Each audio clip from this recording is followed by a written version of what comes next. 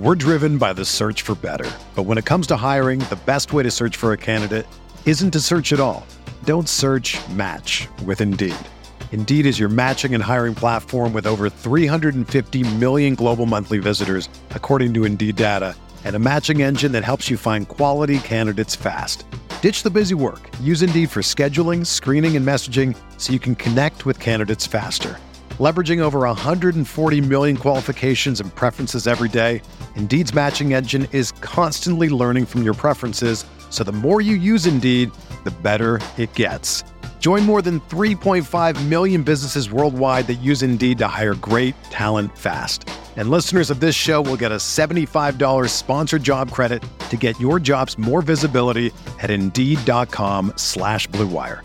Just go to Indeed.com/Blue Wire right now and support our show by saying that you heard about Indeed on this podcast. That's Indeed.com/Blue Wire. Terms and conditions apply. Need to hire? You need Indeed. You are listening to KC Sports Network, proudly presented by Emprise Bank. Coming up, the latest episode of One on One with former Chiefs Jeff Allen and Mike DeVito. 17 years of NFL experience between them, including 8 with Andy Reid. One on One is a weekly show from a couple of guys who know what it's like to step on the field for Chiefs Kingdom and can share stories you've never heard before with a perspective you can't find anywhere else on a weekly basis. One on One is proudly presented by Cookie Society. Don't forget to hit that follow button so you don't miss anything from the highest ranked Chiefs podcast network of 2022. And now, the latest episode of One on One with Jeff Allen and Mike DeVito. What is up, Chiefs Kingdom? Welcome back to One on One, a KC Sports Network podcast. I am your co-host, Mike DeVito, here as always with Kansas City Chiefs legend Jeff Allen. And today we have an incredibly special guest, someone that I have always had a ton of respect for as a player and as a person. We have the 3-time Super Bowl champion, the perennial Pro Bowler, the analyst, the old school man. I love that. Mark, I loved watching you play, brother, because it's like, damn, I want to be like him. We got Mark Schlereth. Mark, what's up, brother? How you doing? I'm doing good. How are you guys doing? Always a pleasure to hook up with you, man. It's always good to hear your voice. Oh, it's great, brother. We're doing well. Great to have you on. So excited to get your thoughts about this game coming up. But first, talk to me what's going on now, man. What have you been up to recently? Just every weekend I'm at a different game. Cruising around. I haven't got to do any Kansas City games, unfortunately. I would love to do those, but I'm working for Fox. I do mostly NFC games. Every now and again, I dabble with an AFC opponent, but not all that often. So every weekend I'm at a different game. Right now I'm in New York City because I was doing a little TV this week for FS1, but traveling around, calling games every day. I sit up every night and watch film. It's like being a player, and I got all these cards, with my notes on it. I've got impeccable penmanship. Prepared. And so, it's a lot like playing without getting the crap beat out of yourself. So I really enjoy it. I enjoy studying. I enjoy talking to coaches. I get an opportunity to consult for several different teams over the last couple of years. So it keeps you really connected to the game, which I've really enjoyed. So Mark, you're 20 years out post-football. Mike, you're 6 years out. I'm about almost 3 years now out. And toward the end of my career, I started to see this trend with social media. You see with guys today, it's the norm to go on their pregame, postgame, give their peace of mind. They have podcasts and all that. Heading to this Bengals game, Justin Reed had some comments about him locking guys up. Team didn't win, apparently. He said he still did his job. You think that's appropriate for a guy after a loss to still go online and scream he did his job? It kind of left a bad taste in my mouth. What do you guys think? Listen, I mean, it's part of the world we live in, right? And one thing, I enjoy social media. I enjoy getting after people. I enjoy like I lived my whole life in a locker room. Don't come at me if you don't want to tangle. I mean, it's great, Mark. You're great. I can roll with just about anybody. So, I think one of the issues that I have in the social media world, one of the things that bothers me, for a lot of the kids in that are in the game right now, in the league right now, is Some guys are more concerned with building their brand than building their career. Mm-hmm. And my thing that I tell young guys all the time is build your career. Your brand will follow. Good things will happen to you. But you can get so involved in the ancillary things that don't matter that you can sit back and be booted out of the league and go, oh my God, what happened to me? Right. So I always try to impress upon the young players of today is like, you're here because you can play football, not because of the social media following. And for me, like, one thing that I learned a long time ago, right when I retired and I got into this business, even before there was social media, I had a producer who's a program director at the first radio station I ever worked at in Denver, Colorado. And he said, hey, listen, here's the key to this thing. You want 50% of the people that love you and 50% of the people that hate your guts. And he goes, as long as you have that ratio, you're going to be great in media. And so I look at some of the hate and some of the vitriol and some of that, and I'm like, good, I'm doing my job. Like, I'm doing my job. Right. And then, the idiots, when the idiots come at you, I just feel obligated to make sure I let them know that if you're going to get on this platform, you better come correct. Otherwise, I'm gonna get in your ass. So anyhow, that's kind of how I operate. Yeah. My favorite post, and both of you guys did it. But it's funny that both of you are on here because the two of my favorite responses, you had both of you guys had trolls on there talking shit about something, and both of you posted pictures of your Super Bowl rings on your hand. Like, listen, we win, bro. That's how you do it. At the end of the day, we win. It's like, oh yeah, that's awesome. The ultimate was just trolling. Like, there's nothing you could say. Like, we got Super Bowl rings, Oh, that's great. Speaking of those Super Bowls, Mark, you won those in Denver. I know you followed the team, plugged in up there. Man, talk to me. What's sort of the state of the union? I feel like it's quite the anomaly right now with Russell Wilson and just the drop off from where he was to where he is now. And everybody's sort of searching for answers of what's going on now. But I mean, give me the state of the union up there, brother. What in the world is going on in Denver?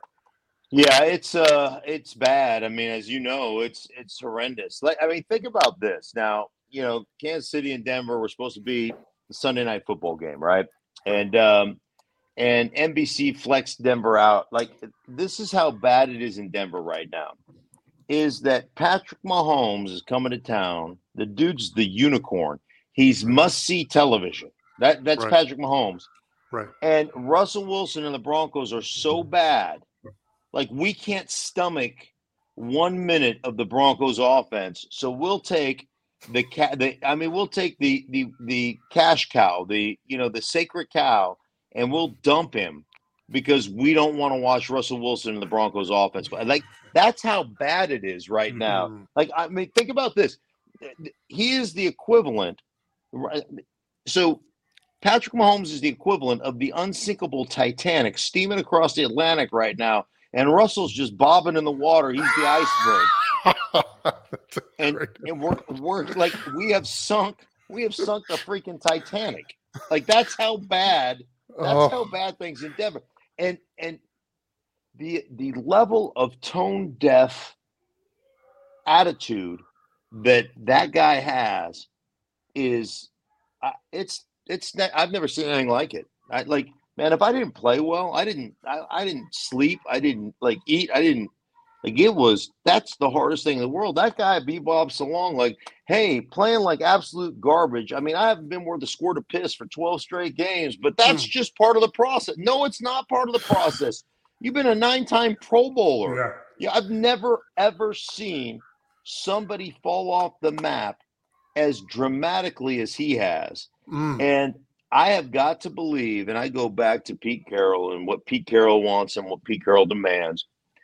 I have got to believe that Russell wanted out of Seattle because Pete didn't let him do the things he wanted to do. I believe he wants to become Drew Brees. I believe he wants to become, this shotgun pocket passer, this, that. And I just know Pete Carroll was like, hey, dude, that's not your skill set. We're not going to do that here.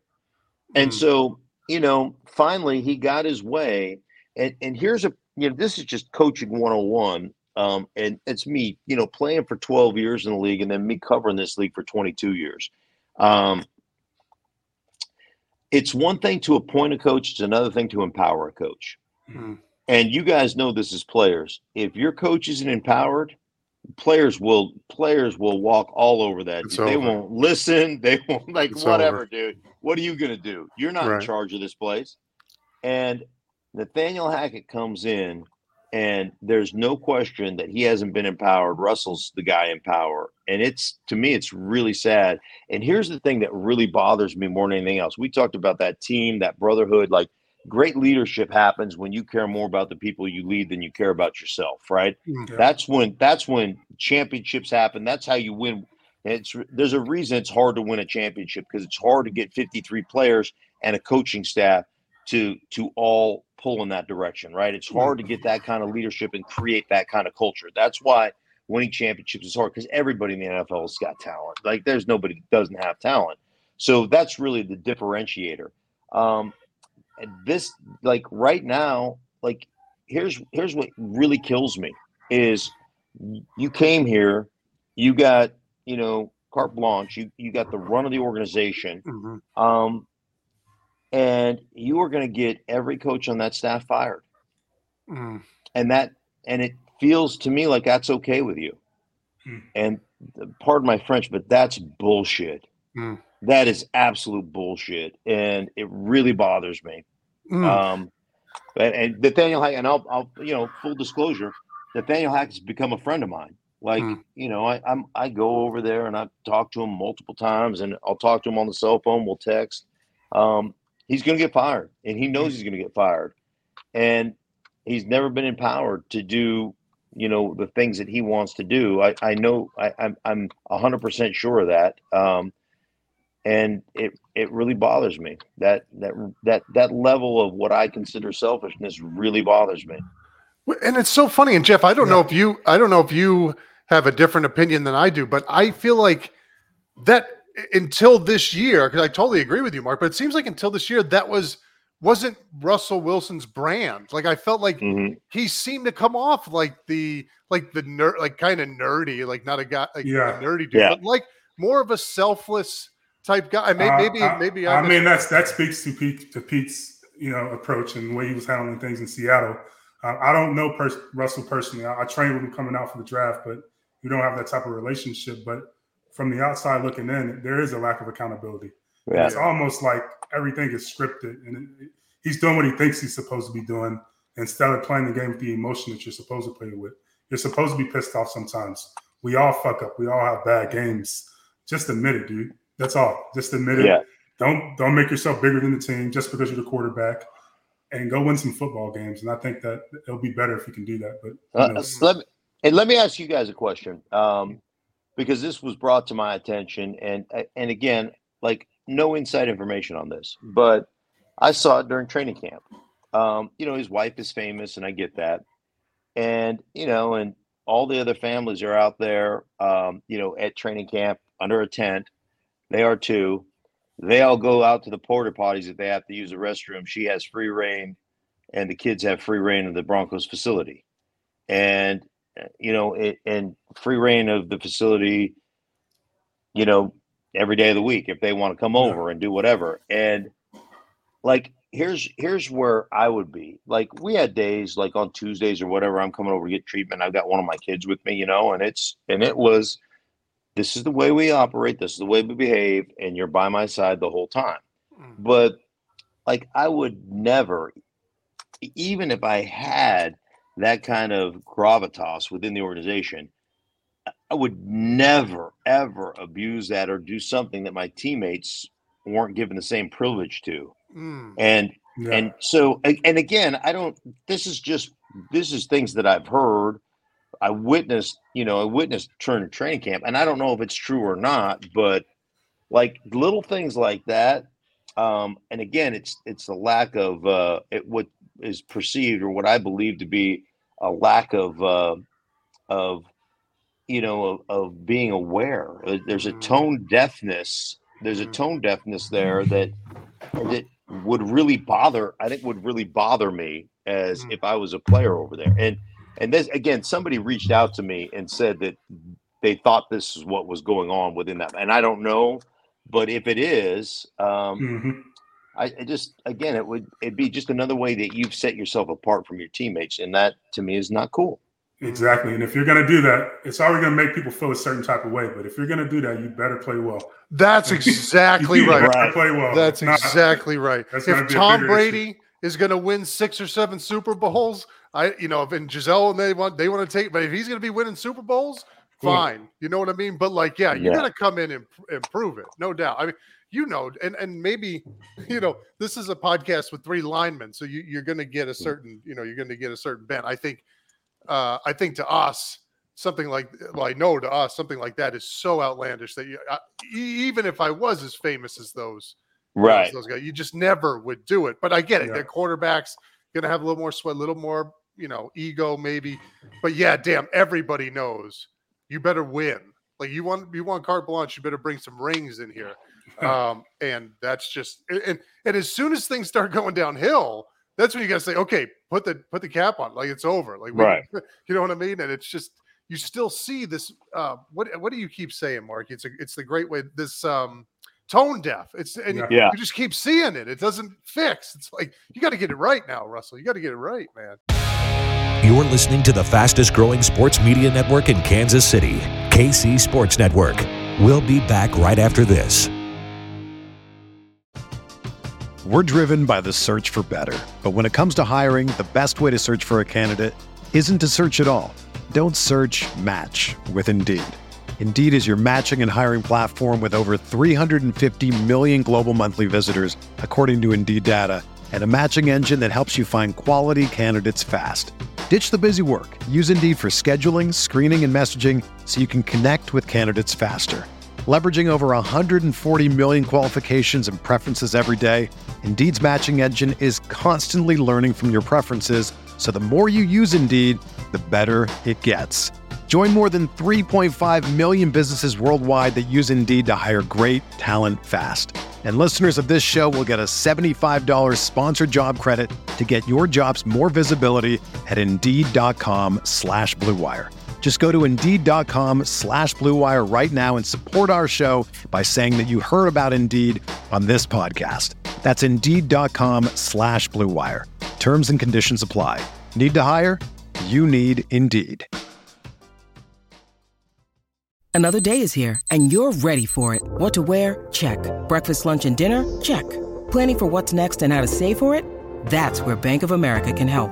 For your financial to-dos, Bank of America has experts ready to help get you closer to your goals.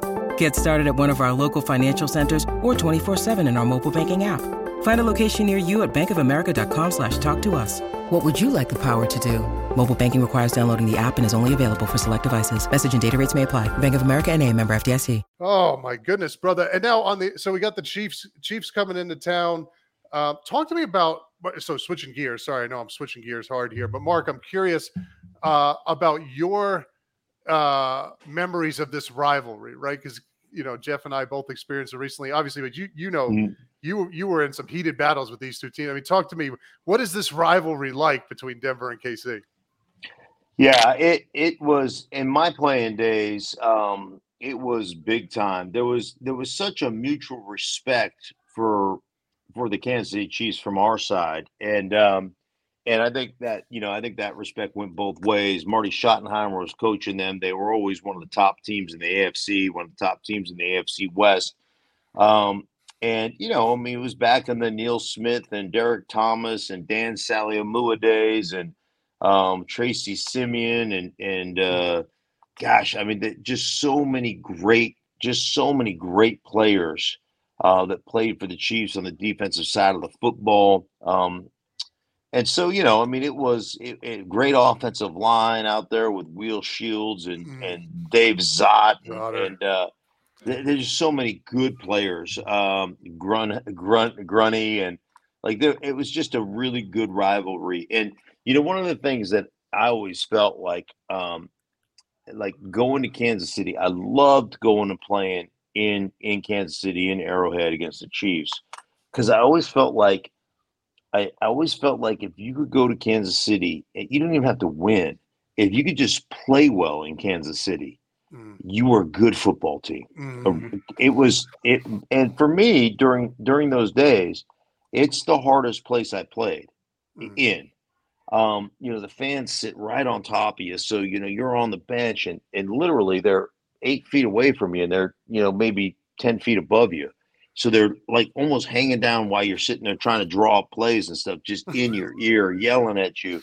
And it was so loud and so organized. And, I always used to joke around. I go, I wish we could just cancel the game and eat barbecue outside with the Chiefs. Like it's the greatest smell. It's the greatest smelling stadium in the history of great smelling stadiums. Like you roll in there and you're like, damn, this really smells good. I wish we didn't have to. So I wish we just eat barbecue today. But I always felt that way. I always had a ton of respect for the Chiefs as an organization, and always, they had great players, and man, we had some really good games against them. And obviously my first couple of years in Denver, my first year in Denver, they kind of had our number. My second year in Denver, I think the tide started to turn a little bit, and then my last 2 or 3 years, we kind of flipped that script. But they had our number earlier, previously to me getting here, and they had us in '95. I think they beat us twice in '95, and we might have split with them in '96 and '97. Lost there, won at home, something of that nature. But we ended up getting that victory in a divisional playoff game in Kansas City. I think we won 14-10. But again, it was just one of those. I mean, I remember going there, I think in 1997, and losing on a last-second field goal, and walking, and that was like in November.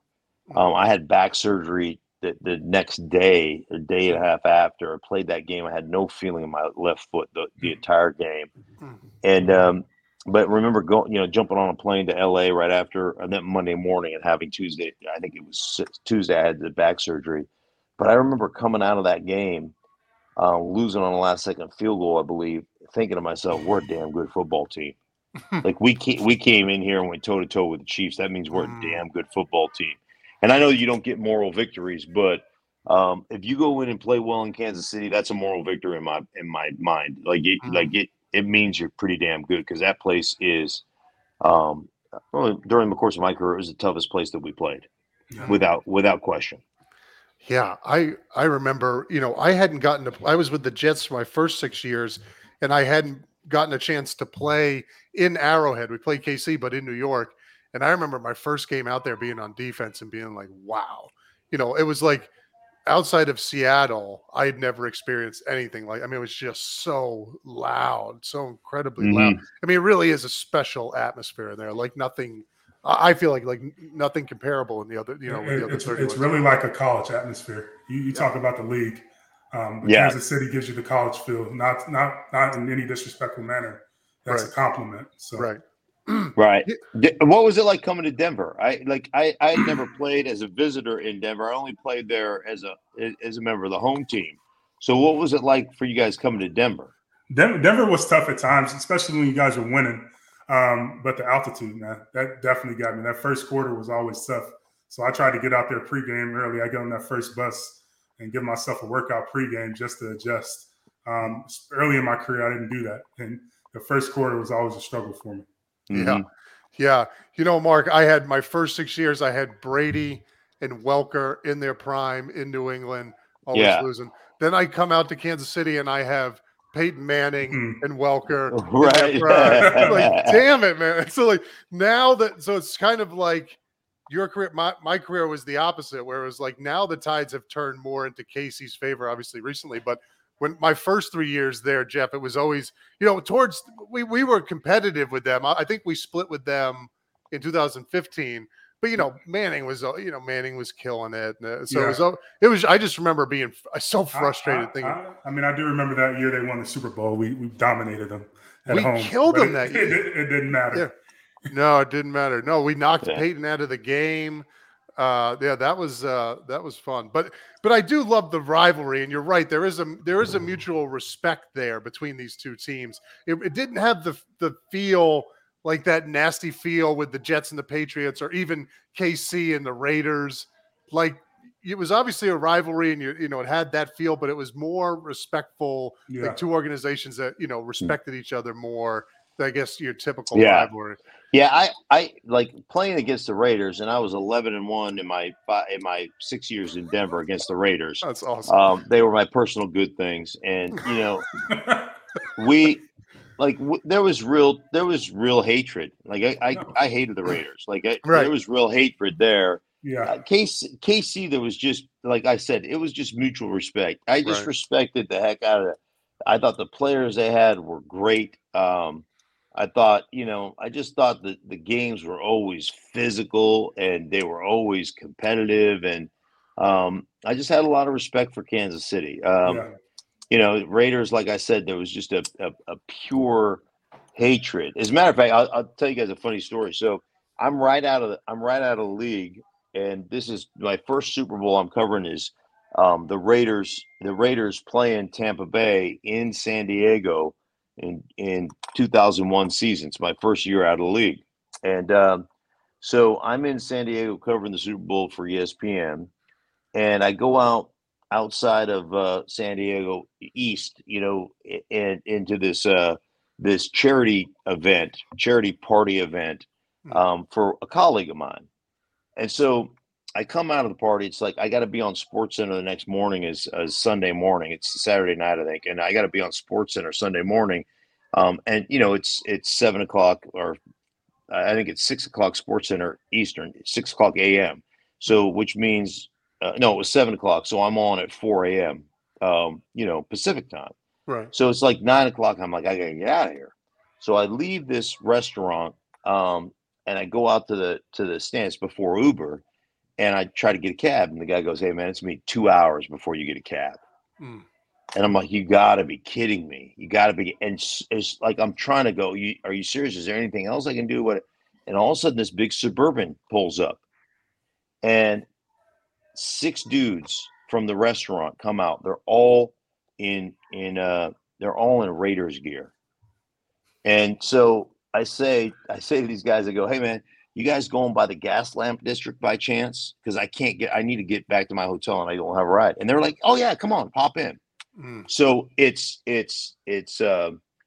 was 5 guys. So it was a guy in the front, guy in the back, and then they had a big bench seat in the back.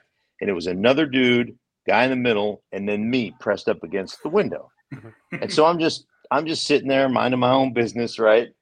And I can feel the guy on the opposite window of me keep leaning up, and then he kept looking over, right? And you could, your periphery, you could just feel it, right? Yeah. So I'm like, do. So he keeps looking about 3 or 4 times. He's looking, and he finally goes, "I know who you are." And I said, "Excuse me?" He goes, "I know who you are." I go, "You do?" And he goes, "Yeah." He goes, "You're that dude on ESPN that used to play for the Broncos that's always flipping the Raiders shit." And he goes, "Yeah." He goes, "That's you. You're that guy." I go, "That's not me." I go, "Me?" And now all these guys, all 5 of them are looking at me. "Yeah, you're that dude. You're the dude that hates the Raiders. You're the dude that's on TV. You're the dude that played for the Broncos. You hate the Raiders." And so now, mind you, we're stopped on whatever highway we're on. It is like literally 4 lanes, dead traffic. We're not going 2 miles an hour. So we're just creeping along. And so this goes on for like literally 4 or 5 minutes. "You're the guy, you're a dick, da da da da." And I'm like, "You got me all wrong. You got the wrong guy. You got the wrong guy." No, you're the guy on ESPN. You play for that. I go, "Yes, okay, you're right." I go, "I am the dude on ESPN, and yes, I did play for the Broncos. But here's where you're wrong. I don't hate the Raiders." "Yeah, you do. You're always flipping a shit. You hate the Raiders." No, I go, no, I don't hate the Raiders. I go, I love the Raiders. I said, "You know why? Because I was 11-1 against their punk asses." As sure as I'm sitting here, I was 11-1 against their punk asses. You guys were my personal good thing. Now we're stopped, and I'm thinking to myself, I'm either going to get the shit beat out of me by 5 Raider fans, or they're going to think it's funny. And the car went dead silent. And it was like it was an uncomfortable pause. And then they just started laughing out loud. And we had the best time. We were in that car for like an hour and 20 minutes together, just shooting the crap and telling stories. And they dropped me off in my hotel. And as a matter of fact, a couple of years ago, I did Ballers with Dwayne Johnson. Yeah. And so I'm out in San Francisco shooting Ballers. And we're in a stop now. We're in a break. And I hear from there's a bunch of fans, watching, trying to get a glimpse of The Rock, right? And all of a sudden I hear, stink, stink, stink. And I turn around, I'm looking around, hey, stink. And there's some guy, innocuous guy. And he goes, Stink, it's me. I go, I don't know who you are. And he goes, I'm the dude that was driving that car in San Diego with all the Raider fans in it when you got in with it. And so then we ended up talking for 15, 20 minutes. He was some type of broker out of San Francisco and, in the financial district, and had done really well for himself. And it was funny, but that's fun.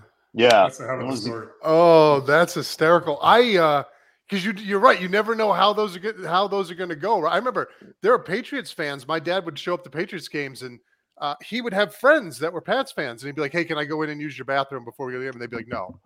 He'd be like, "Why?" It was like, "You're someplace for the Jets, so you ain't, you like." They were like, you're out, like you're not." You know what I mean? So it's like you just never know the type of fan you're going to get. So, yeah, for sure. You think you could have taken them, Mark, if they started swinging? No.